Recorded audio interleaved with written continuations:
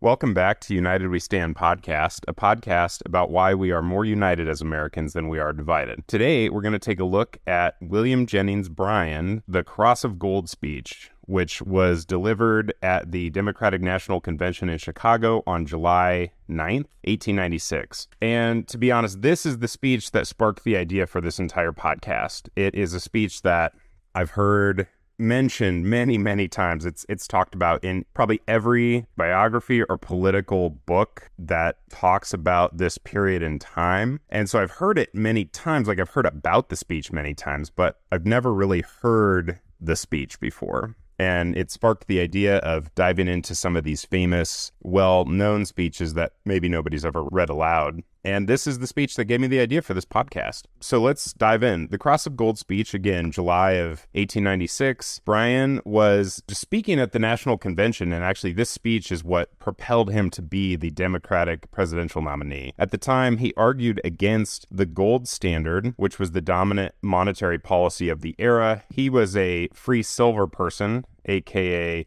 bimetallism, which Bryan believed would bring the nation prosperity because it would be a system where both gold and silver would be used as a standard for currency, and it would therefore help struggling farmers and laborers. What does that mean to any of us? Well, at the time, the United States printed dollars based on the gold standard, and what that meant practically was that every 1 ounce of gold was valued at $20.67. That was a fixed dollar amount. And so the government would only print money equal to the amount of gold that they had in their vault. Think of all those movies you've seen where Fort Knox is going to get, heisted because of all the gold there. That's what the government was doing. They were buying gold, and then they were printing money equal to the amount of gold that they had. So what that meant was that it was effectively limiting how many dollars could be made. And how could you think about this? Well, you could think of it like a Taylor Swift concert. And how many tickets are available? Well, everybody wants a ticket, but you can't necessarily get them. And that was like US dollars at the time because of the gold standard.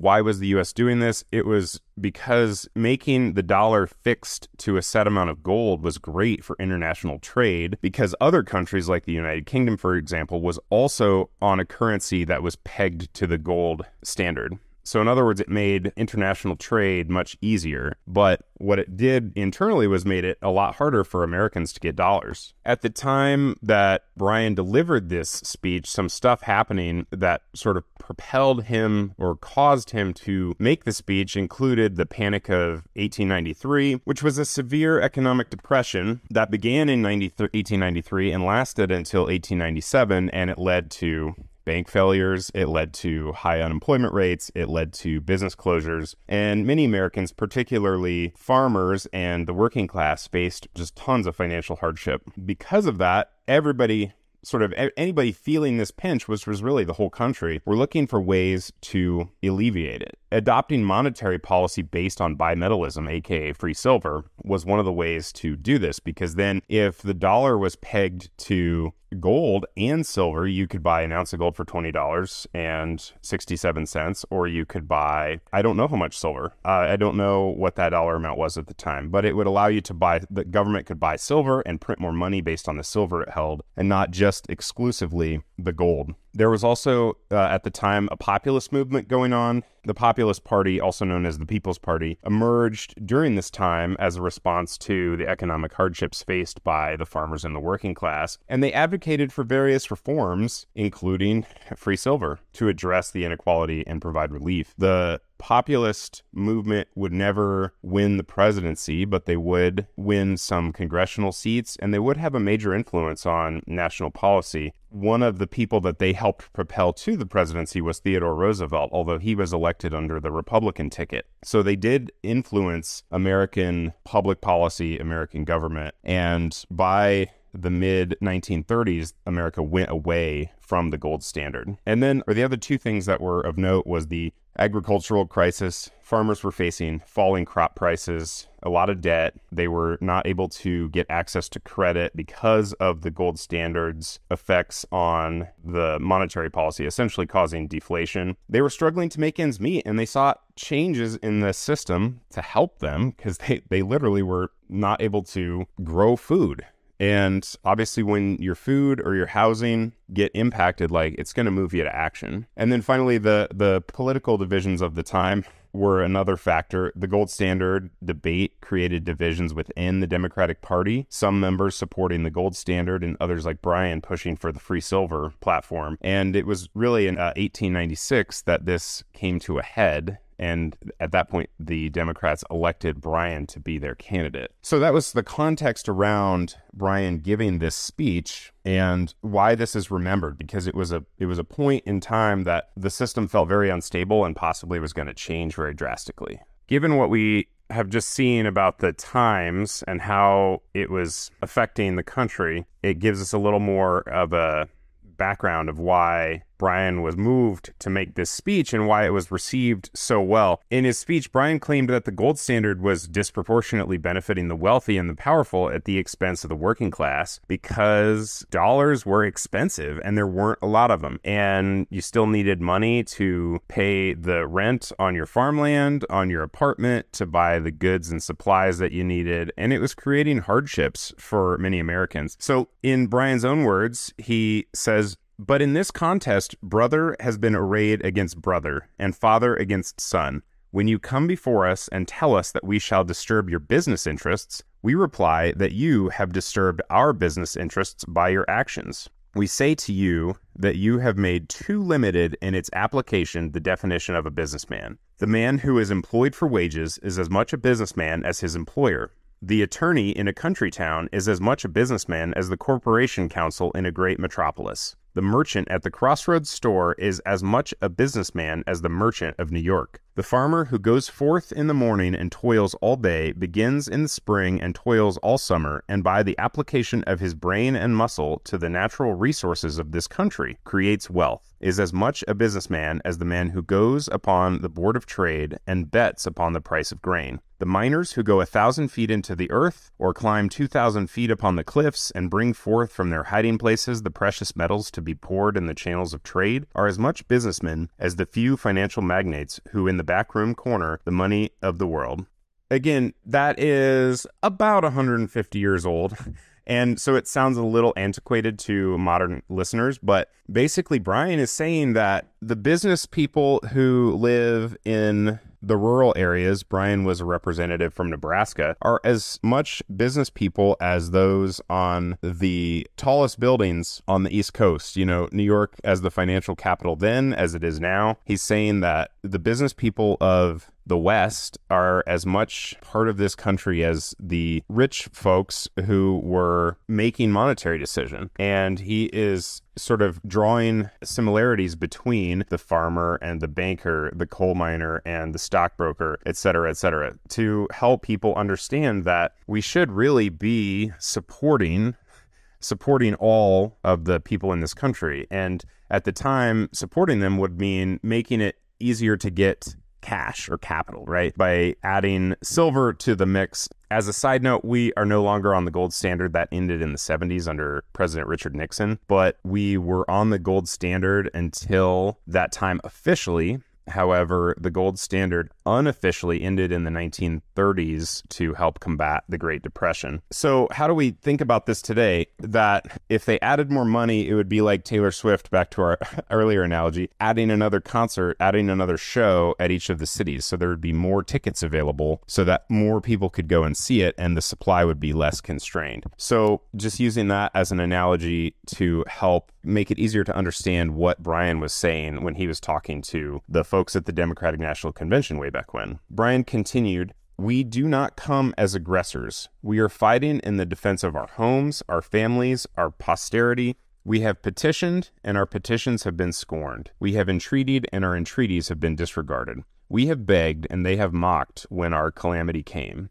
Bryan's making the point that they being the sort of the common folks or the less wealthy, the working class, have been asking for the free silver or the bimetallism standard to create more dollars, like literally more cash dollars, to make it easier to get the things that they need in their hometowns, wherever they live. And it has continued to not, at the time, it had continued not to make any policy change, which is why Bryan had said that. Bryan continued to say, There are two ideas of government. There are those who believe that if you just legislate to make the well-to-do prosperous, that their prosperity will leak through on those below. The democratic idea has been that if you legislate to make the masses prosperous, their prosperity will find its way up and through every class that rests upon it.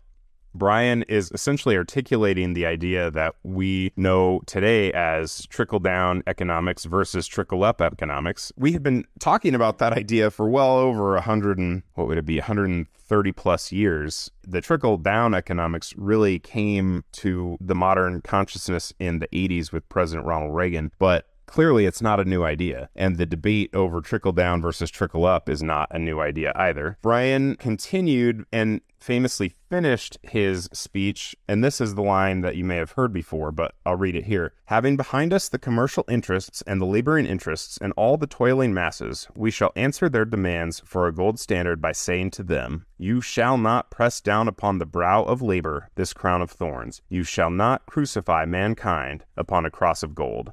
That is the segment of this speech that I have heard so many times, and it's a compelling visual. It's such vivid imagery that is what Bryan was known for, the boy orator of Nebraska. That's the language that got people so hyped for him, got him so in the mind of the public, why he was able to be the presidential nominee on the Democratic side for 3 times. He didn't win any of those times, but he was brought out the emotions of the people. And so I wanted to pivot, as we always talk about, how does this correlate to national unity? The Cross of Gold speech was primarily focused on the debate over the gold standard and bimetallism. A way to think about that in modern times, aside from the concert ticket idea, is cryptocurrency. We have US dollars that you can purchase stuff with, but we also have Bitcoin that you can purchase stuff with. That's be another way to think about how Bryan was bringing this message to the public. Bryan was appealing to the struggles and the needs of the common people and emphasizing the importance of economic justice and fairness for all Americans, regardless of their social or economic status. By advocating for the free silver platform, Bryan was seeking to address the economic disparities that were dividing the country, with the wealthy benefiting from the gold standard at the expense of the working class and the farmers. He was aiming to create a more inclusive and equitable monetary system that would help uplift the struggling majority and bridge the gap between the rich and the poor. His passionate rhetoric and his powerful imagery in the Cross of Gold speech called for a united America where the needs of all the citizens were considered and addressed. He envisioned a more equitable society, and his fight against the economic system that favored only the rich, I think, can be seen as a call for unity and solidarity among Americans, which would transcend regional differences, transcend social differences, and it would transcend the economic divide that was happening at the time. While the gold standard debate might seem like a really narrow issue, it reflected a broader theme of fairness, inclusivity, and the pursuit of the American dream for all people. And in that way, I think it can be interpreted, or it can be read as a call for American unity. I think that Bryan himself said it, that if you legislate, and again, I'll quote Bryan, "If you legislate to make the masses prosperous, their prosperity will find its way up and through every class that rests upon it." So in other words, if we, rather as a country, aim to set our policy that makes it easier for all Americans to be successful, what we're going to do is we're going to create prosperity for them, but that's going to create prosperity for everybody. And like we've talked about before, our table is going to get bigger, and together we're going to have more. We're going to have a better economy. We're just going to create more prosperity for everybody. And the old saying that a rising tide lifts all boats, good economic policy for the working class is going to be good economic policy for the country. With that, I appreciate you listening, and I will link his speech on the show notes. I would encourage you to read it if you're interested. Like I said, the Cross of Gold ending segment where Bryan says, "You shall not crucify mankind upon a cross of gold," is such vivid imagery that I've heard time and time again. It's just stuck with me. It's stuck with me for years at this point, and it inspired me to do this podcast. So I appreciate you listening. I appreciate you listening to this episode in particular. If you'd like to join the community, you can find us on Facebook and Instagram as the United We Stand podcast, or you can visit us on Patreon and show your support through a small monthly donation. We appreciate you coming back. We appreciate you listening. Feel free to share this. I'd love to have you share this vision of a united America with the people that you know in your network. And as always, I hope that you will continue standing for what helps make your community better, both your neighborhood, your city, your state, and our country, because together we're all going to be better if we work towards unity. Thank you very much.